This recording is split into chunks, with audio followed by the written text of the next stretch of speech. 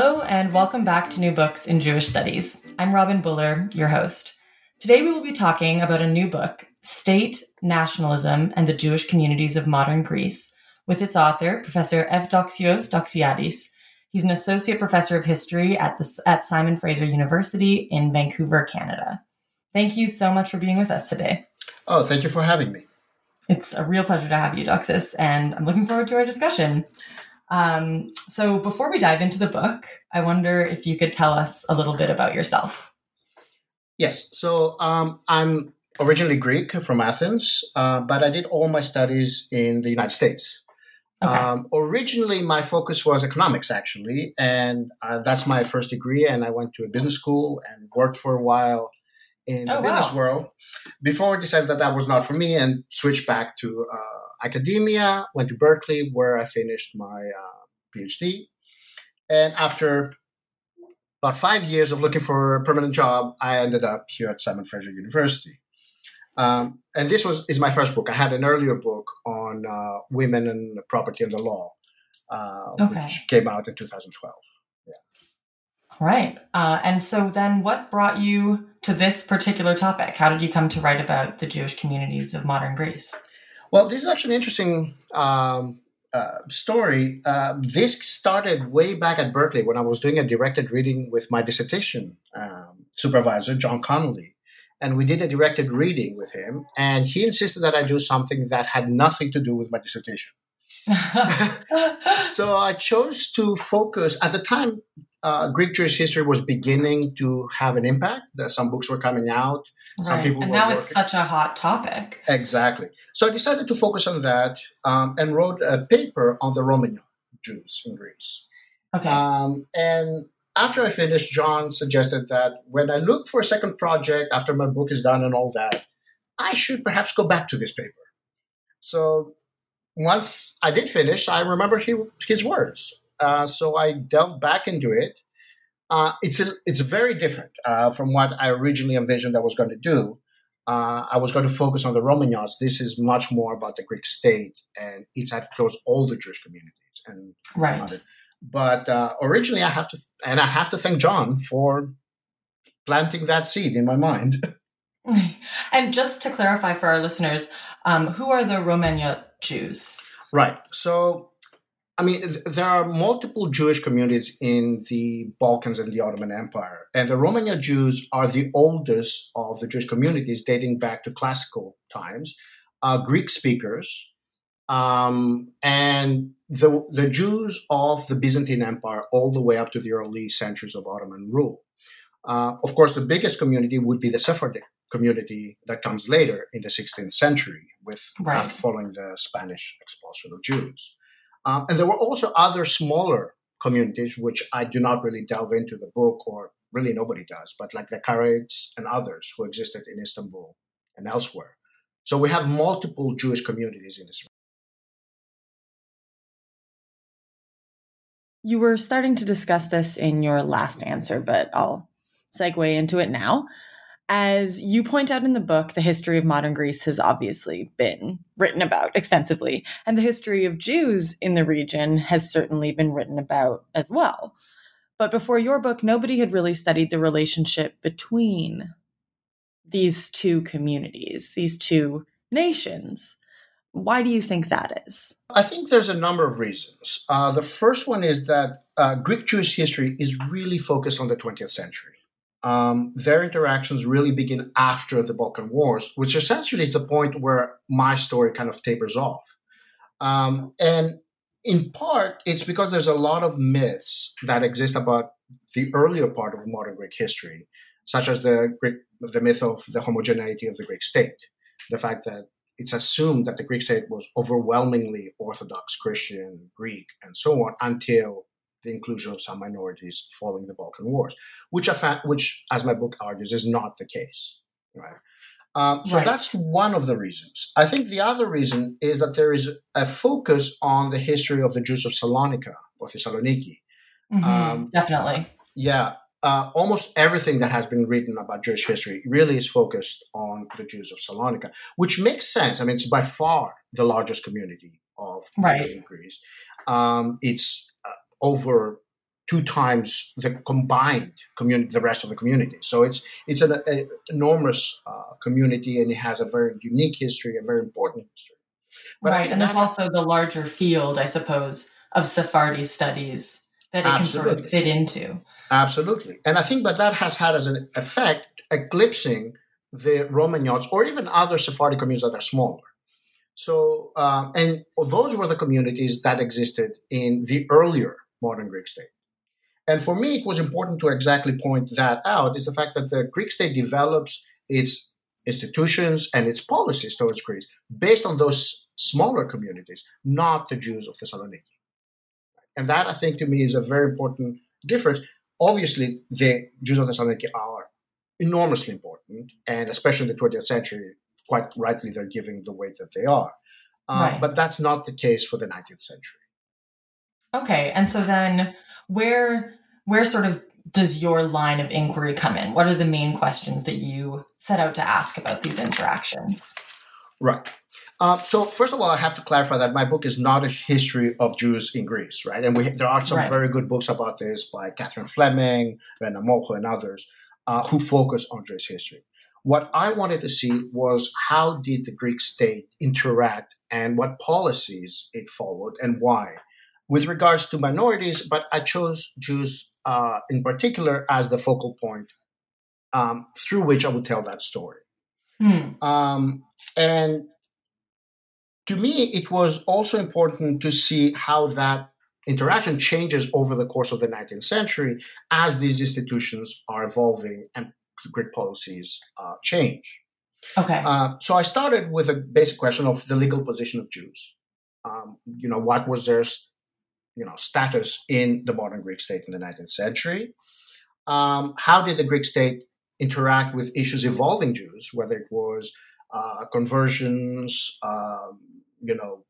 issues conflicts happening in the Ottoman Empire involving Jews or Christians and so on and so forth, anti-Semitic acts and so on and so forth.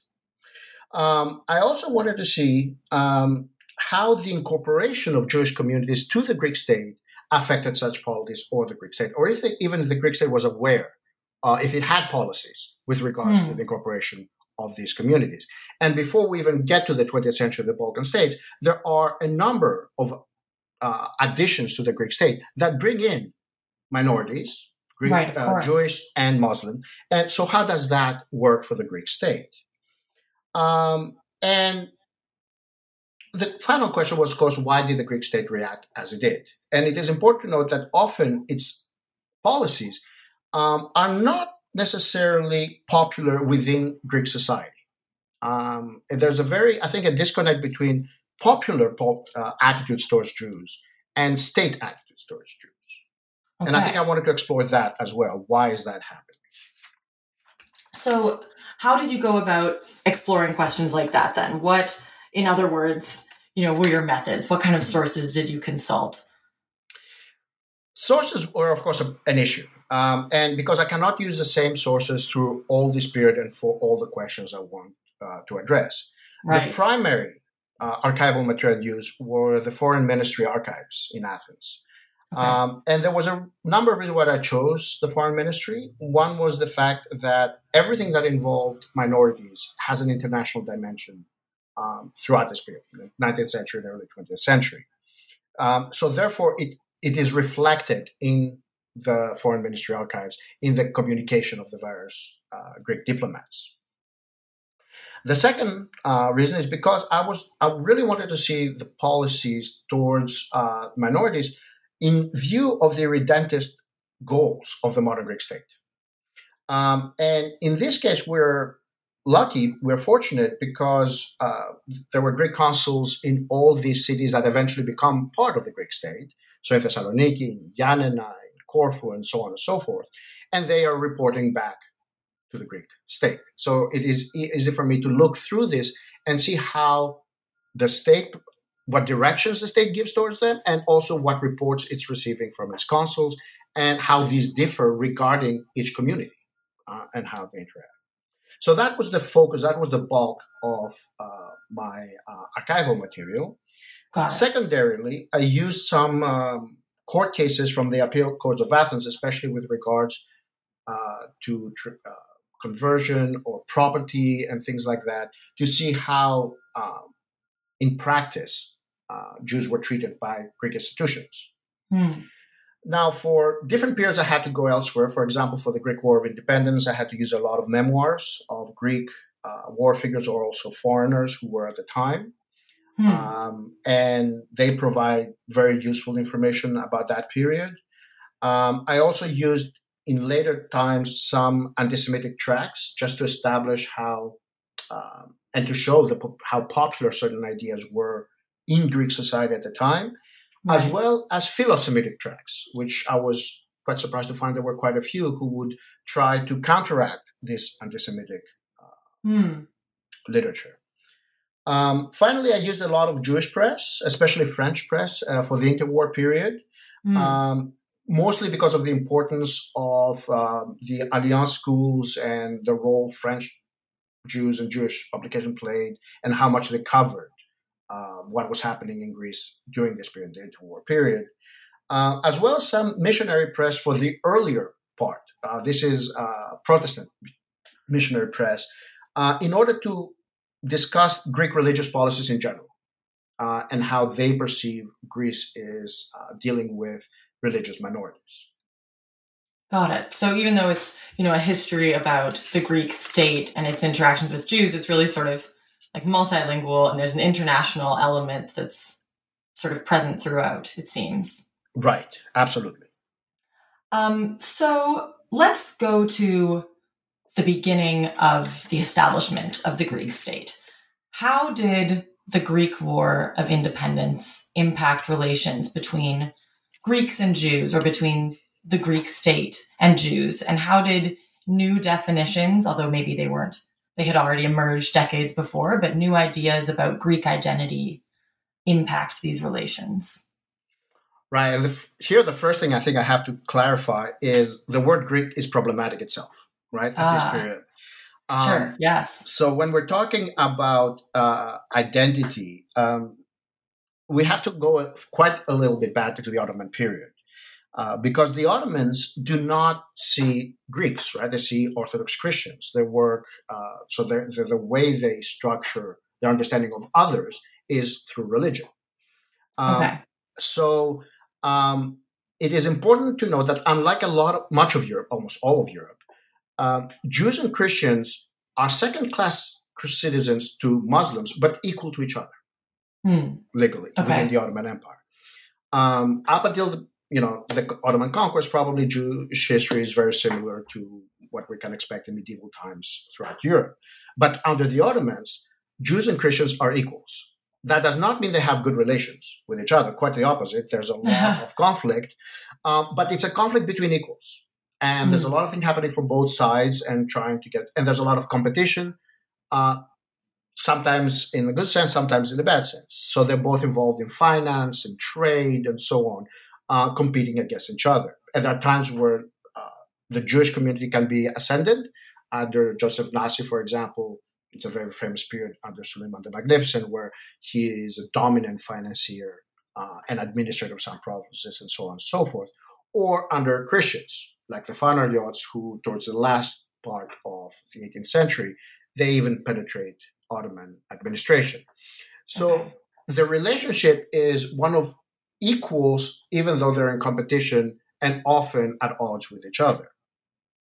I see. Now, when we're talking about Christians, and I'm very careful, I think, to try to make that distinction that we're talking about Christians, not necessarily Greeks. So a lot of people are not Greek speakers, like we're talking about. There can be Albanian speakers, Vlach speakers, and so on and so forth. Right. And Greek speakers can be obviously Jews, as I said, the Romagnots, but also Muslims, also Catholics, and so on. And they are not part of this group identity that we eventually will call Greeks. Right, the Orthodox Christian. Exactly. So when the Greek War of Independence erupts, it is a very mixed bag. On the one hand, the identity is clearly associated with Greek Orthodox. So Albanian speakers who are Orthodox Greeks eagerly participate in the Greek War of Independence. Greek speakers who are Catholic, especially in the islands of the Aegean, want nothing to do with it. and they tried to declare their neutrality and not participate in the Greek War of Independence. Jews generally tend to side with the established authorities of the Ottomans. So, in the eyes of the Christian rebels, Jews are tied together with the Muslim population. And in the areas where the revolt succeeds, that often leads to massacres of both Jews and Muslims, essentially wiping out most of the communities of what we would eventually become the modern Greek state. Okay. Yeah. And of course, a lot of people flee, some others converted to Christianity, and so on. Now, the same is happening, of course, from the other side, where Ottomans restore authority. Often that is followed by massacres of the Christian population. Right. Certain isles, etc. So, although I'm hesitant to use the word genocidal war, this is how it is often described by foreigners at the time, like George Finlay, who calls it a war of extermination. Right. So at the ground roots, this is how the war is processing. But then we have the fact that there's a lot of the leadership of the Greek revolt, including those who orchestrated it, who are very much influenced by the ideas of the French Revolution and the American Constitution, and want to create a country based on laws, a republican system. And a lot of the early legislation is very progressive for the time. They abolished the slavery, they institute equality among all religions, etc., etc. Even though other elements turn in. So at first, only Orthodox Christians are identified as citizens. That changes as with progressive constitutions who increasingly are more liberal. Mm. So we have two different strands. At the grassroots, we have extreme violence. And at the higher levels, when they're trying to craft the institutions, we have an understanding that, well, perhaps we have to open this to others. And this is a tension that exists all the way till the very end of the Greek War of Independence. I see. And so then after the Greek War of Independence ends, we have this period that, the bulk of it's in the 19th century that I think sort of is in which you articulate the meat of your argument. And obviously these ideas of nationhood and citizenship and belonging, as you just discussed, are extremely complicated and they're constantly changing. So during this period, after Greek independence has been achieved, how did these ideas continue to evolve, and how and in what ways did Jews fit into their definitions, if at all? Right.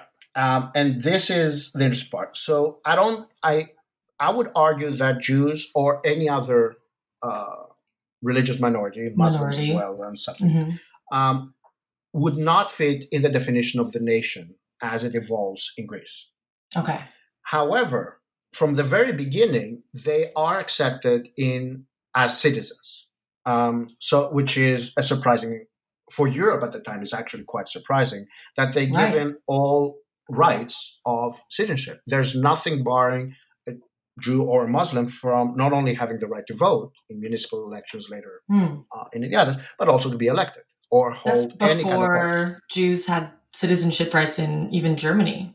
Exactly. Isn't that right? Well, they briefly get them under the French when the French conquered Germany, but yes. But yes, essentially that is true. Right. Now, it is important to note that the reason that happens is because they are not a threat. Most of the Jewish communities and the Muslim communities have been wiped out. There's only a few left in Eboia, the northern part of the state at the time. So they are not perceived as a threat as they were originally. What we're going to do, how they're going to affect. And so there's no reason to deny them political representation. They give that to everybody. And they do the same also for other minorities like Catholics, Protestants, et cetera, et cetera. So the early years, that becomes part of the Greek structure, the Greek of Greek law and the Greek constitutions eventually.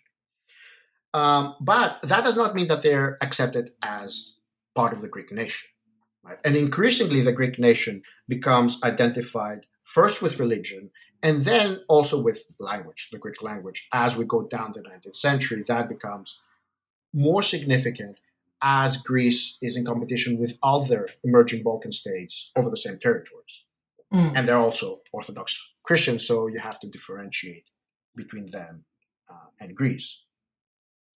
And I think it's that competition that is transforming that relationship between Greeks and Jews in many ways.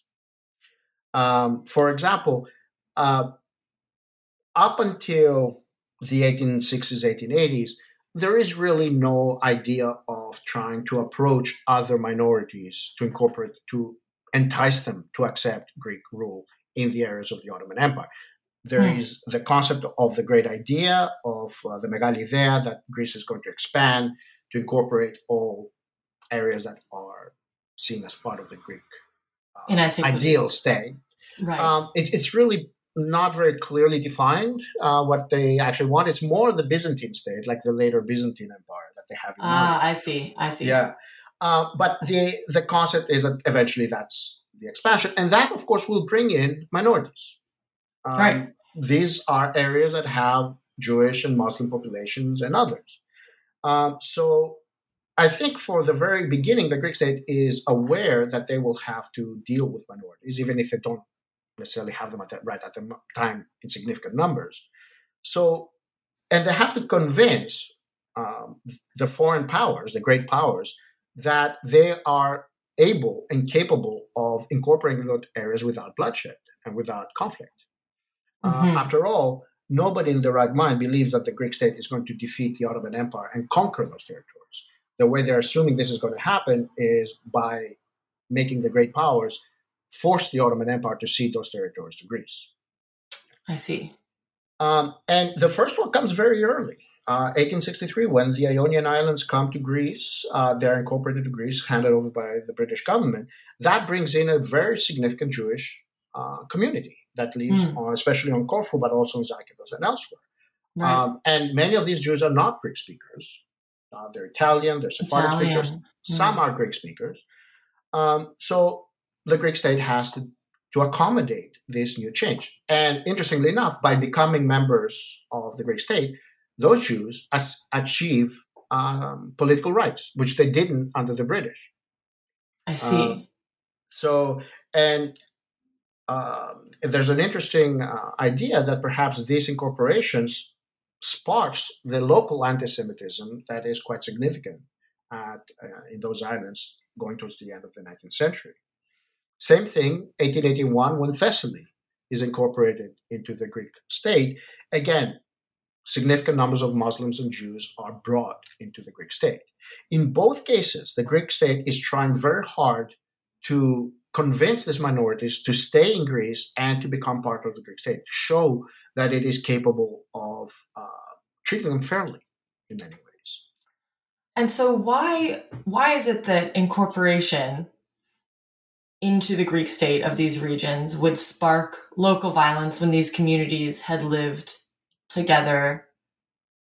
You know, I'm sure there were some violent moments, but in relative peace before that.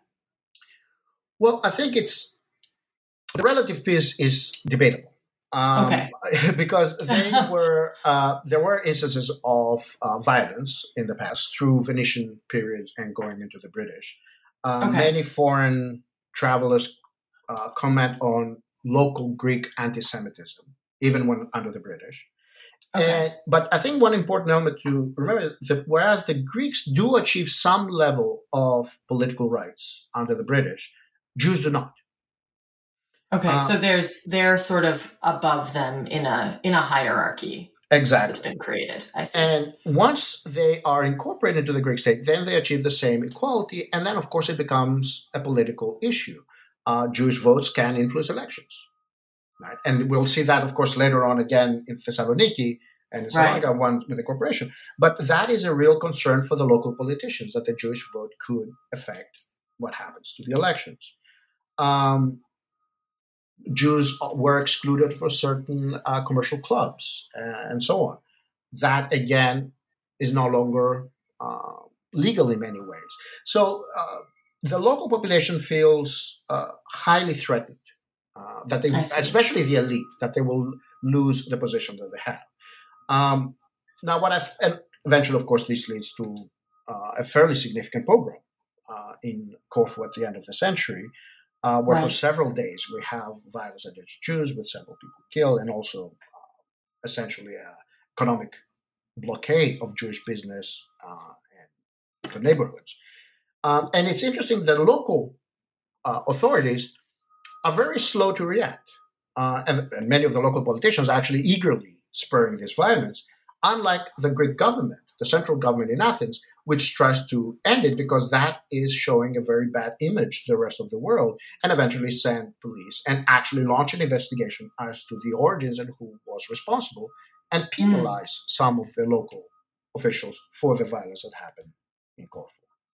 So in a sense, there's also a tension between the Greek state and the Christian local populations as well. Absolutely. And these are not necessarily popular stances by the Greek state. We have other instances of anti-Semitic. Earlier on, we have, of course, the Pacifico affair in Athens, where the Greek government often takes unpopular positions, but which are essential to show to the foreign powers, and especially the Greek powers, that it is a state of law. It's able to implement its law, and it will defend and protect minorities within its territory. I see. And so speaking of, you've mentioned Salonika, we've discussed expansion. One key moment during the latter decades of this significant period is the acquisition of the province of Macedonia and Salonika, which became Thessaloniki, of course. So what is the significance of this acquisition and this expansion to the history of Jewish-Greek interactions and of how the Greek state had a relationship with Jews? I mean, I don't think there's a way to overstate the significance. Thessaloniki was a problem actually long before it was incorporated to the Greek state. Okay, how so? So first of all, the whole of Macedonia and, of course, Salonika is a contested area. Multiple states that have emerged in the 19th century, Bulgaria, Serbia, Greece, are actively trying to take part of the whole of Macedonia, while other minorities also of the region, like the Vlach-speaking, the Romanian-speaking minority, the Albanian, are trying to create some sort of either state or their own representation. So it's and of course it's still under the Ottoman Empire. So you have all these actors playing at the same time. Right. And the significance of Thessaloniki as the largest city, the most important commercial center, is of course great. For the Greeks, it is a problem area because exactly it has a Jewish plurality for most of the 19th century. And relations between the local Jewish population and the Christian population are not anything but good.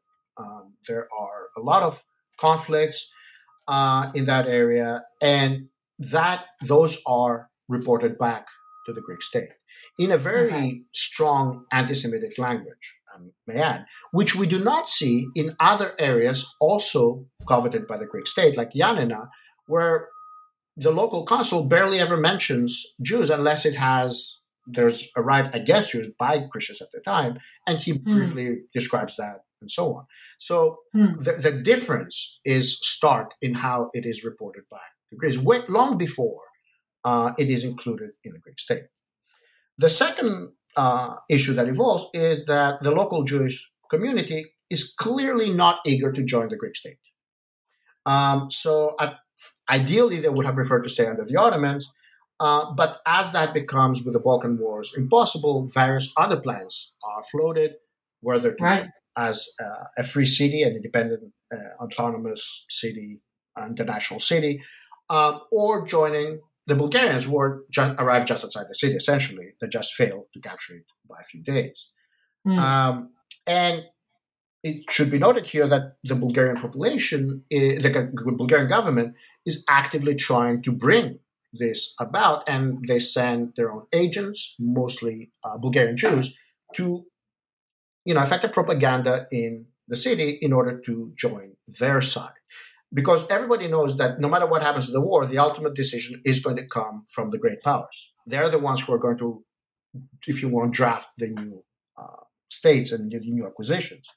What is interesting for me is that the Greek state responds by saying Greek Jews to counter the propaganda of the Bulgarian Jewish agents.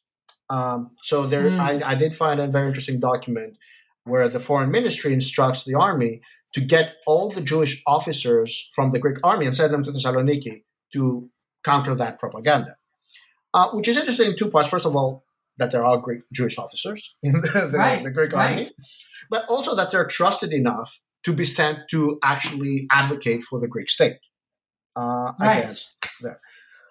Eventually, of course, Thessaloniki becomes Greek.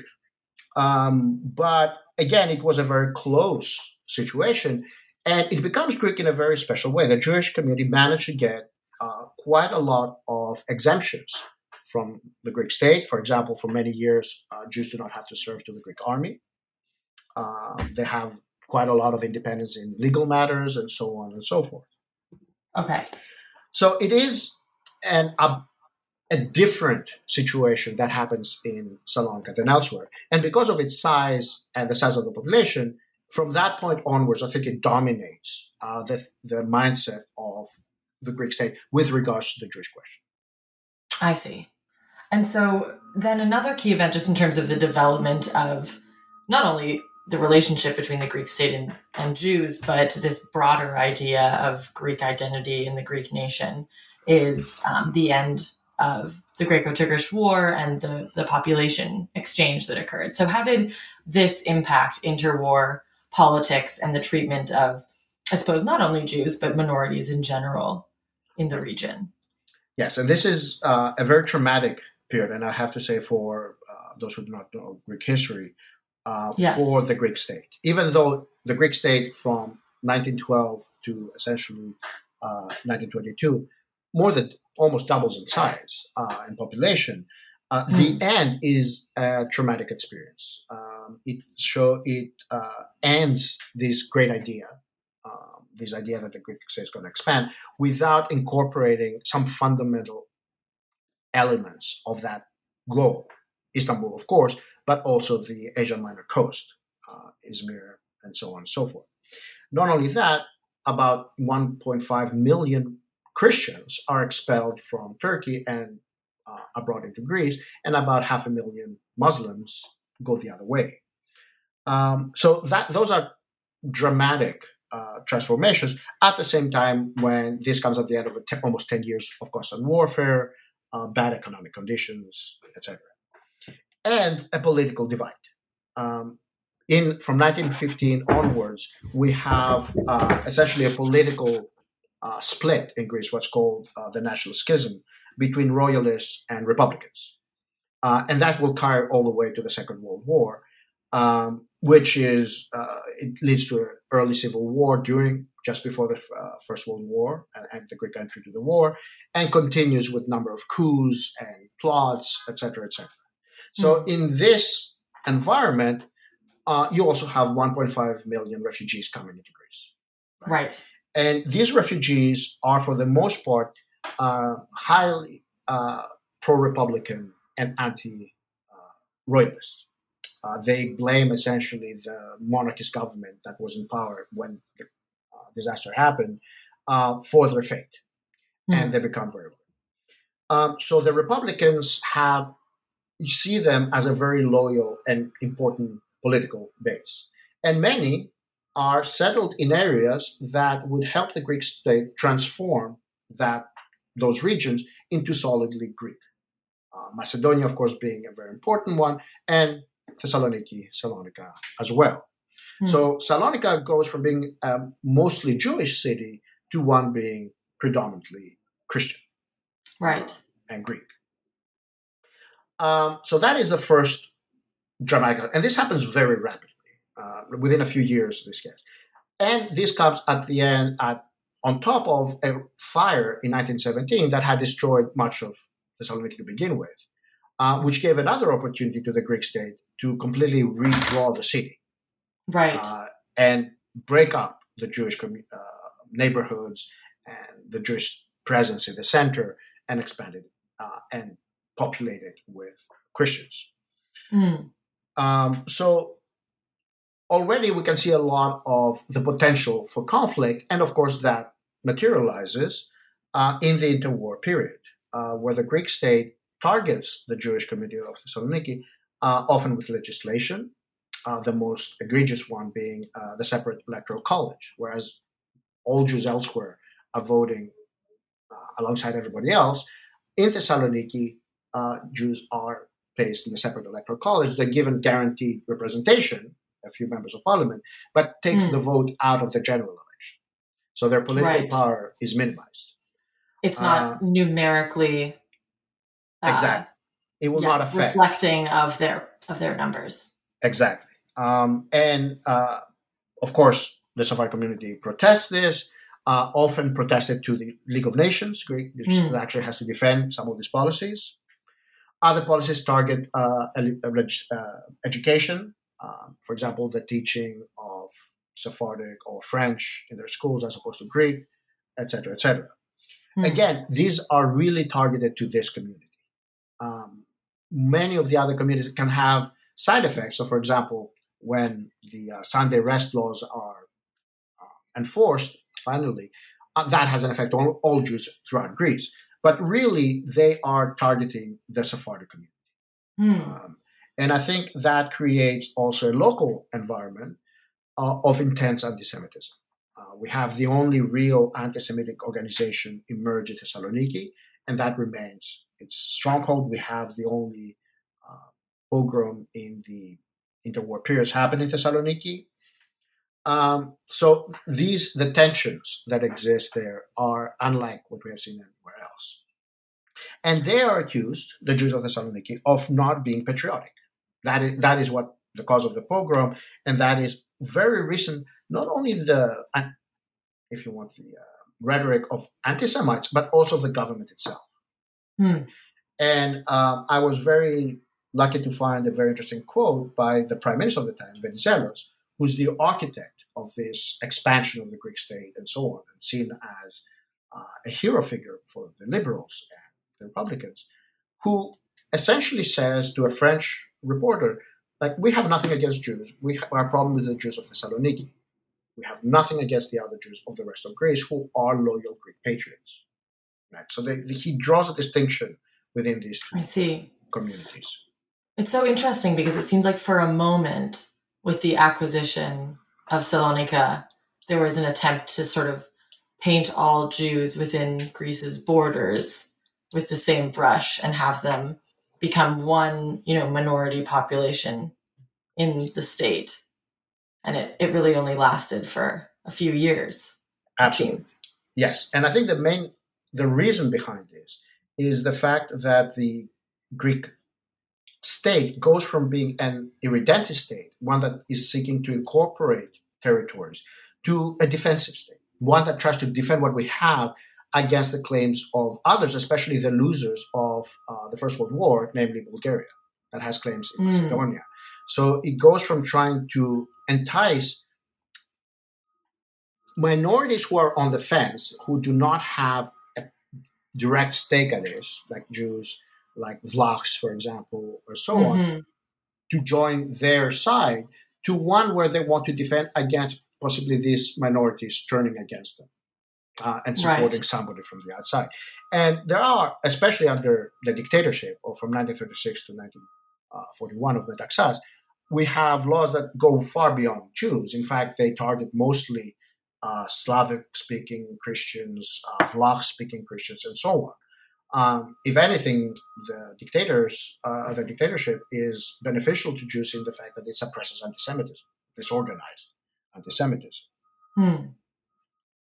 So, since you brought us into the Metaxas period, and your book has looked at the relationship between the Greek state and its minority populations, from the establishment of the Greek state itself, how do you explain what happened to the Jews of Greece, which, arguably population that was most devastated was that of Thessaloniki, but of course there was persecution throughout Greece. How do we explain what happened? And is it a continuation of, the way that the Greek state was going in its treatment of Jews and minorities, or was it a departure, or a bit of both? It's a very interesting question, and I don't think it has a single answer. I would say a departure, but we have to put it in a certain framework, because I think the change really happens in the interwar period, at the end of the Great Idea, as I mentioned.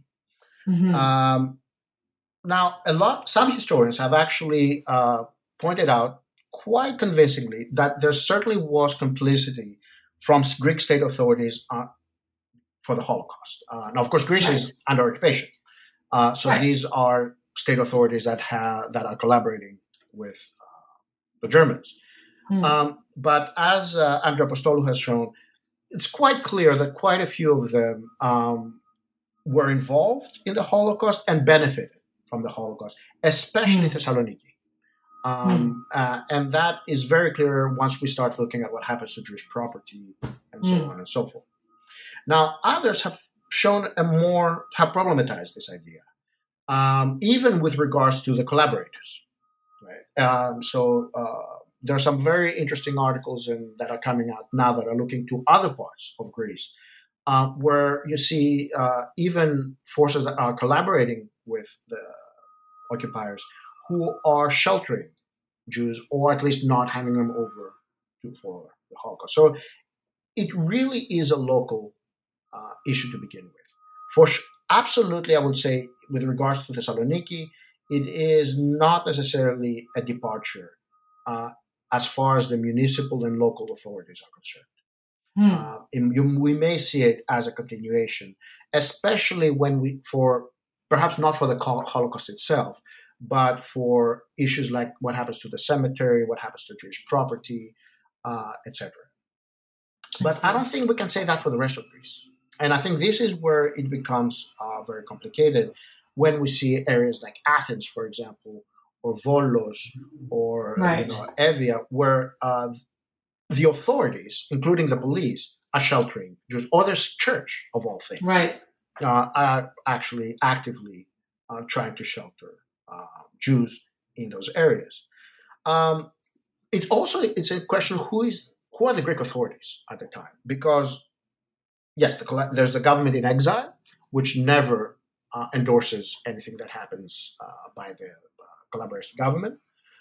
There's the communists who have a shadow government in the mountains, who are very actively engaged against the Holocaust and try to prevent it, and on occasion they manage to spirit out quite a lot of people. So again, it is unclear that we are talking about state agents the way we could speak before the occupation of Greece. I think where it becomes a little bit more clear is post the Second World War. How so? Because that is the period when, because of the Greek Civil War and the conflict between communists and nationalists, and the need of the nationalists to accommodate former collaborationists, essentially they whitewash to a great degree many of the things that happened during the Holocaust: appropriation of property, the involvement of individuals during the Holocaust, etc., etc. So, in many ways, the real departure happens both before and after the Holocaust. I think the Holocaust itself is very unique and not really directed in any ways by the Greek state. And even some of the highest levels of authority, like the Prime Minister Rallis and others, objected to the deportation of some of the Jews, and especially the Jews of what they call Old Greece, the pre-Balkan War Greece. The Romagnot. For the most part, Romagnot Greek-speaking, as citizens, loyal citizens of the Greek state. They did not do the same, of course, for the Thessaloniki Jews. So again, it's a very complex image. It's emerging. There's a new book out, The Holocaust in Greece, which addresses many of these questions. But again, we are hoping to future research to broaden it and look much more into communities that are not in the northern part of Greece, which bore the brunt of the Holocaust. Also because the Germans occupied it from the beginning. And I think that is another thing to keep in mind. Much of Greece was under Italian occupation until 1943. We did not have the same policies there that we had in the German occupation areas. So that also plays a role. It's a very complex situation. But I would not take what happens in Thessaloniki and expand it for the rest of Greece necessarily. But nor would I say that what happens in Thessaloniki is absolutely exceptional. A good answer to a very complicated question, indeed. We've taken up a lot of your time, Doxis, but before I let you know, or I let you go, I want to ask, and I know this is often a difficult question because you've just spent years working on this project, but what are you working on next? My next project, I think, is going to be a departure from this, but going back a little bit to what I was doing with my first book. And I'm going to be focusing on women in the courts of the Greek state and try to find what their position was there, what their rights were. Something that has not really been done with the sources. Is this in the 19th century or from the beginning of the establishment of the Greek state? Or? From the establishment of the Greek state in the 1830s, probably to around the 1890s, I'm hoping to do this. Just looking at selected points. And I also want to look into women from the minority and what access they have in the courts. So I have seen quite a few Jewish and especially Muslim or formerly Muslim women actively use the Greek courts. So I really do want to look into the ability of non-Christian women in these courts as well. Interesting. That sounds like a really interesting book. And I imagine that there will be some compelling questions with like continuation from Ottoman times in terms of access to courts. Interesting. Well, I look forward to reading that book, and I hope to have you back on the show. Well, I suppose that doesn't have much to do with Jewish history, but it'll have a little bit to do with Jewish history, so we can make an excuse. And good luck with that. Thank you very much. And thank you so much for joining us today. This was a really great discussion. My pleasure. All right, take care. Thank you. So thank you for tuning into New Books in Jewish Studies. That was Evdoxios Doxiadis discussing his new book out through Bloomsbury Press, State, Nationalism, and the Jewish Communities of Modern Greece. Thanks for listening.